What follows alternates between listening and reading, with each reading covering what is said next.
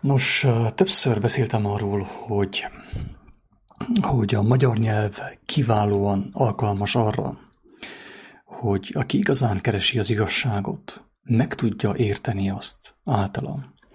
Emlékszem, hogy Írországban dolgoztam, egy írkocsmában, és bejött egy vendég, egy kedves hölgy, aki a Dublini Egyetemen tanított, azt hiszem talán angolt. És azt kérdezte tőlem, hogy honnét vagyok, és mondtam neki, hogy Erdélyből, Romániából vagyok, de magyarnak születtem, székelymagyarnak születtem. Ő azt kérdezte, hogy tudok magyarul? És mondtam neki, hogy persze, tudok magyarul. És azt mondta nekem ő erre, hogy többet soha ne beszéljek angolul.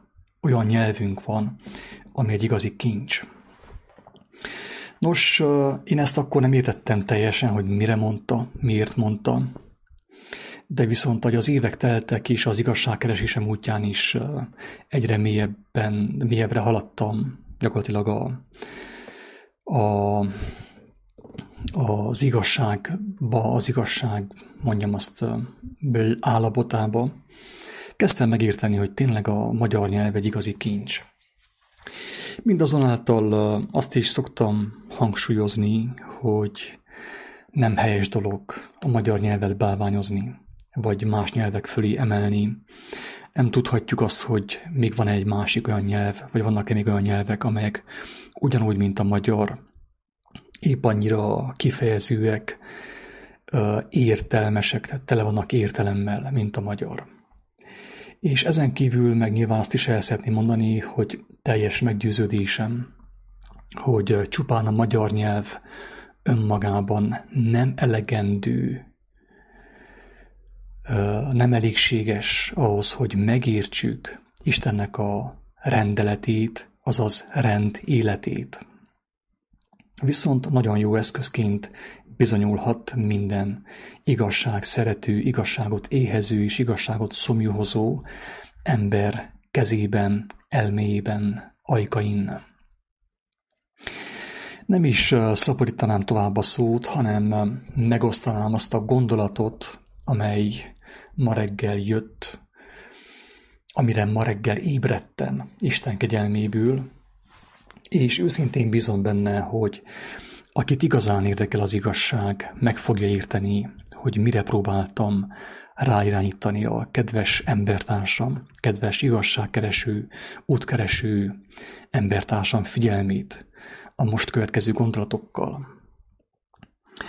Előjáróban még csak annyit szeretnék elmondani, hogy ezeket a gondolatokat megtalálhatjátok a kiáltószó.hu oldalon, és aki meg szeretné érteni, nyilván ő maga kell elolvassa a maga tempójában, mert elképzelhető, hogy ez a tempó, amit én most fogok diktálni, a kedves olvasó, a kedves hallgató számára nem lesz a legalkalmasabb.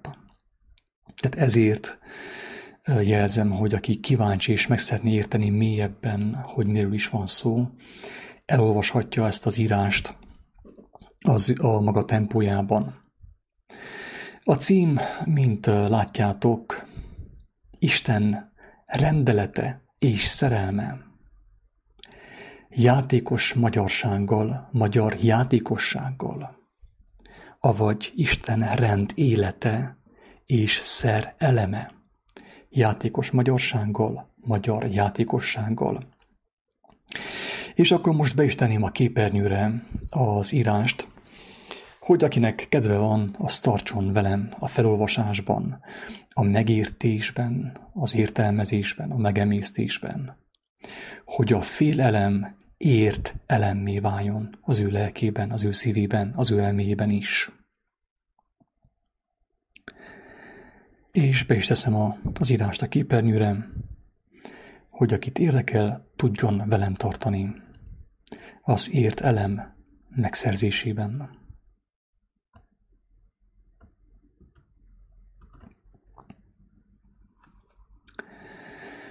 Ha egészségtelen, azaz egésztelen, tehát hiányos vagyok, ha fél elemben leledzem, jön a szer élő, azaz a szerelő, a szer élő, a szerző, és feltölt engem élő szerrel. Ekép lészen a félelemből egész elem, egészség, szerelemben való teljesség. Egészvé leszek ő általa, ő vele és ő benne. Amikor már csordultig tele vagyok szerelemmel, én is adhatok belőle, hogy mást is etessen az élő szer, a szer etett. A szerelem forrása, mint tudjuk, örök, örökkévaló, örökkön való, mindenható, megfoghatatlan, mégis életet adó létező. Akiben nincs szerelem, elsorvadt, tönkre megy, kárba veszik, elkárhozik. Akiben nem cserélődik, megrégiesedik a szer, és elrothat. Az ilyen szintén az enyészet eledelivé válik, kárba vész, trágyává lesz. Ezért fontos a szerelem ingyen adása és vétele, mint ahogy mondta Jézus is, a Máté evangéliumának a 10. fejezetében, a 8. bekezdéstől. Aki szerelemben van, akiben szerelem van, szerelővé, azaz szerélővé válik. A szertelen, rendtelen, egésztelen, félelemes emberek számára. Tehát aki szerelemben van, akiben szerelem van, szerelővé, azaz szerélővé válik. A szertelen, rendtelen, egésztelen, félelemes emberek számára. Aki szerrel nem etett, abban nincs szerelem, abból hiányzik a szerelem. Azért fogy ki az emberből a szerelem, mert nem ismeri, és nem is akarja megismerni a keskeny utat, a szer útját, és a szer forrását, azaz Krisztust és az örökkévalót, a szerz őt. Aki szabad akaratából elutasítja a szer útjának és forrásának megismerését, elszakítja magát a szerz őtől, és elveszíti a szerz ő kegyelmét, kegyelemét, amelyen keresztül a szer áramlik, eljut a szer élőtől a szertelen, rendtelen emberhez. Tehát aki szabad akaratából elutasítja, visszautasítja a szer útjának és forrásának megismerését, elszakítja magát a szerz őtől, és elveszíti a szerz ő kegyelemét, amelyen keresztül a szer áramlik, eljut a szer élőtől a szertelen, rendtelen, haldokló emberekhez. Aki elfordítja tekintetét a szerz őről, csak úgy juthat szerhez, ha tolvajként, csellel ellopja azt a szer élőtől, a szerben élőktől, a kegyelemben lévőtől. Attól a személytől, aki a szer élő és működő rendjében, az élő rendben, rendszerben lakik. Tehát aki elszakítja magát a szerzőtől, csak úgy juthat szerhez, szeretethez, életet adó szerhez, ha tolvajként csellel, ellopja azt azoktól, akik a szerben élnek, a szer élőktől, akik benne vannak a szer elemben, a szer rendjében, az élő rend szerben.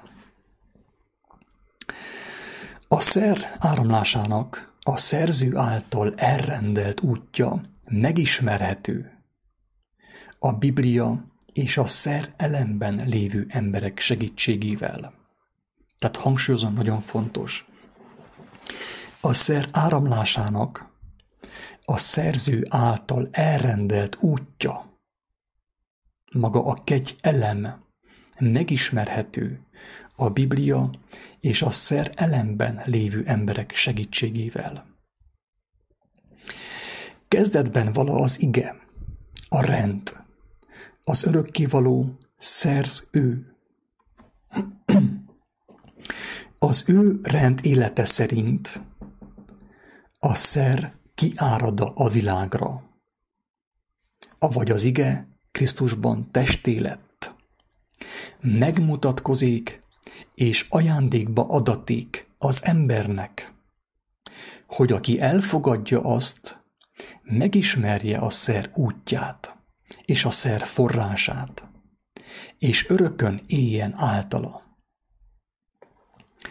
A szerző rend élete szerint a szer először a férfiaknak adaték, a férfinak adaték, hogy ő azzal megtermékenyítse a nőt, és hogy a nő megtermékenyíthesse vele a gyermekét.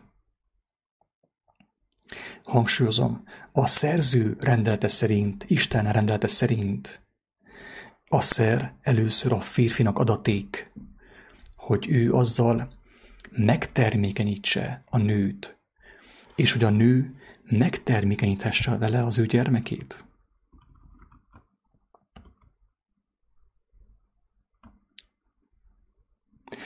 Ezért mondatott, hogy az a nő, aki férnél van, férfinál van, nem szabad. A feleség a férfi által kapja a szert, amelyet továbbad gyermekének. Ez a szerz ő rend élete, rendelete, és az élet rendje. Persze ezt nem muszáj elhinni.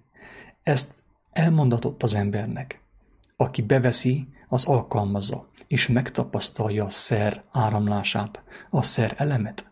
Aki nem veszi be, aki elutasítja, nyilván nem kötelező, de ő annak fogja megtapasztalni a gyümölcsét. Ezért az a férfi, aki nem teszi magáévá, nem veszi feleségül az asszonyt, átok alatt tartja saját magát, és átkot bocsát a nőre, és az ő gyermekeire egyaránt, mert útját szegi a szer áramlásának, annak rendjének. Elutasítja a szer elemnek a rendjét, a szerző által kijelentett rendet, ezért útját szegi a szer áramlásának, ezért átkozott ő, és a nő, aki hozzá szegődő, és a gyermek, aki a nőhöz szegődő. Az átok nem más, mint az áldás hiánya. Áldás azon van, ami a szerző rend élete szerint működik. Az áldás azt jelenti, hogy a szer elem csatornája, a kegy elem nincs elzárva. Tehát hangsúlyozom, hogy az átok nem más, mint az áldás hiánya. És az áldás azon van, ami a szerző rendelete, kijelentése szerint működik, rend élete szerint működik, az élet rendje szerint működik. Azon mind áldás van, aki a rendben van. Az áldás azt jelenti, hogy a szerelem csatornája, a kegyelem nincs elzárva. Ekképp az ember a szerelem által folyton megújulhat, mindörökkön, örökké. Nyilván az átok azt jelenti, hogy a szerelem csatornája, a kegyelem el van zárva, mert az ember szabad akaratából elzárja magát a kegyelemtől, a szerelemtől. Ez az átok. Nincsen semmilyenféle varázslás, hanem egyszerűen csak arról van szó, hogy az ember elfordítja tekintetét a kegyelemről, arról a csatornáról, amin keresztül áramlik feléje a szeretet, az életet adó szer, a szer, mely etet. Ez az átok.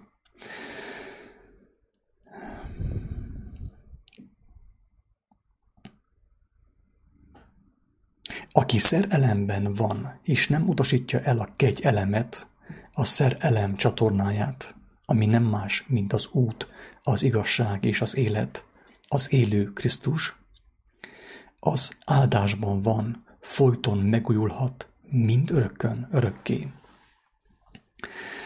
A nő akkor válik szabaddá, ha a férje meghal. Ekkor ő személyesen kapcsolódhat a kegyelemhez, amelyen keresztül megkapja a szerelemet, az etető szert. Persze ez nem azt jelenti, hogy a nő megöli a férjét, és akkor ő egyből kegyelemben van, nagy valaki félreértse. Hanem, hogyha a férje például nagyon elutasítja magától a szerelemet, a kegyelemet, a Krisztust, akkor ő megtörténhet, hogy meghal, hogy azáltal a nő megmeneküljön. Tehát ilyen történik nap mint nap a világban, hogy egyik meghal, hogy a másik megmenekülhessen. Az fog meghalni, aki elutasítja a kegyelmet és határozott nemet mond rá. És ekképp a nő szabaddá válik, és személyesen kapcsolódhat a kegyelemhez, amelyen keresztül megkapja a szerelemet, az etető szert. Ha a nő nincs szövetségben a férfival, és az ő feje nincs befödve a férfi által, paráználkodik. Nem a szerző rend-élete szerint cselekszik. Ekképp elveszíti a kegyelemet, a csatornát, amelyen keresztül a szerelemhez juthatna ő és a gyermeke. Átok alatt van az ilyen, mert átkot vesz attól a férfitól, akivel szövetség nélkül együtt él. Ha a nő nem a férjétől, hanem más férfitől akarja megszerezni, a szert szintén paráználkodik, mert nem a szerző rend élete szerint akar hozzájutni a szerhez, hanem a rendtelen módon, mint tolvaj. Különböző tanfolyamokon, ezoterikus tanfolyamokon és más rendszereken keresztül. Ha a nő férje rendtelen, szertelen, a nő megteheti, hogy egyenesen a szer útjához, a kegyelem megtestesítőjéhez, a Krisztushoz fordul szer elemért, amellyel megtermékenyíti, rendbe szedi az ő férjét. Ha a férj rendessé válik, rendes asszonya által, rendszerető, szerelmes, szerelemes asszonya által, vissza kell állítania a szerző rend életét, hogy újra kegyelem alatt legyen az ő háza. Ez a rendélet. Legfelül van a szerző, Isten, utána a szerelő, szerélő, a Krisztus, aki a kegyelem útjává tétetett. Utána a férfi, utána a nő, és utána a gyermek. A szerelem egy rendes család minden tagjából kiárad a szertelen, a rendtelen emberek felé, akik felett még van kegyelem. Nyilván akik elutasították a kegyelemet azáltal, hogy szándékosan szembefordultak a szerző rend életével, földi életük végéig tolvajként csellel szerzik meg a szert, az életerőt, a rendes, rend életű emberektől. Fizikai haláluk után szer nélkül elsorvadnak, kárba vesznek, elkárhoznak. Tehát azok a személyek, akik szándékosan szembefordulnak a rend élettel, a kegyelemmel, a rend élet útjával, azok elszakadnak a kegyelemtől, a szertől, a szerelemtől, de viszont szer nélkül ők sem élhetnek. Ezért a szert ők tolvajként fogják csellel megszerezni a szerelemben élő embertársaiktól, életük végéig. De viszont miután meghaltak, szer nélkül elsorvadnak, kárba vesznek, elkárhoznak. Aki ismeri Krisztust, ismeri a kegyelemet, avagy a szerelem áramlásának útját és rendjét. Az ilyen megújul örökkön, örökké. Örök élete van. Tehát aki ismeri Krisztust és cselekszi őt, ismeri a kegyelemnek az útját és annak forrását, az örökkévaló Istent, és örök élete van általa.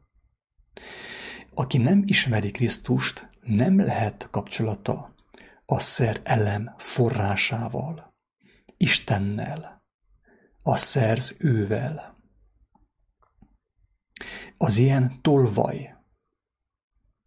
Aki nem ismeri Krisztust, nem lehet kapcsolata a szerelem forrásával, Istennel, a szerzővel. Az ilyen tolvaj. Fizikai élete végéig tolvajként szerepel az élők között. És csak arra alkalmas, hogy kísértse, próbára tegye a szerelemben élőket. Aki nem ismeri a Krisztust, a kegyelemet, a szerelem áramlásának módját és útját, fizikai életében még mindig megismerheti. Van esélye, hogy megismerje, amíg él. Ha gyermeki alázattal, szelídséggel és az igazság megismerésének őszinte vágyával fordul hozzá. Kézzel fogható eszközként szolgál számára elsősorban a 4 evangélium, utána a próféták szava, az apostolok levelei és a szerelemben élő gyermekek profétálása. Ezek a fizikai eszközök. Tehát minden szerelemmel megismerkedni vágyó ember számára a fizikai eszközök, a 4 evangélium, a próféták szava, az apostolok levelei és a szerelemben élő gyermekek profétálása. Mert rajtuk keresztül árad a szer. A szertelen, rendtelen, haldokló emberek irányába. Szellemi eszközként szolgál számára a Szent Lélek, avagy Isten életet adó szere, amely eteti, táplálja, félelemből teljes elemmé egészé teszi őt. De csak akkor, ha szabad akaratából a szerzőhöz fordul kegyelemért. Ez az élet szerzőinek életet adó és életet oltalmazó rend élete, amely kegyelem, azaz a Krisztus Jézus által adatik mindazoknak, akik szerelemben akarnak élni. Áldott legyen a szerző, és akit ő kijelölt számunkra kegyelemül. az Úr Jézus Krisztus.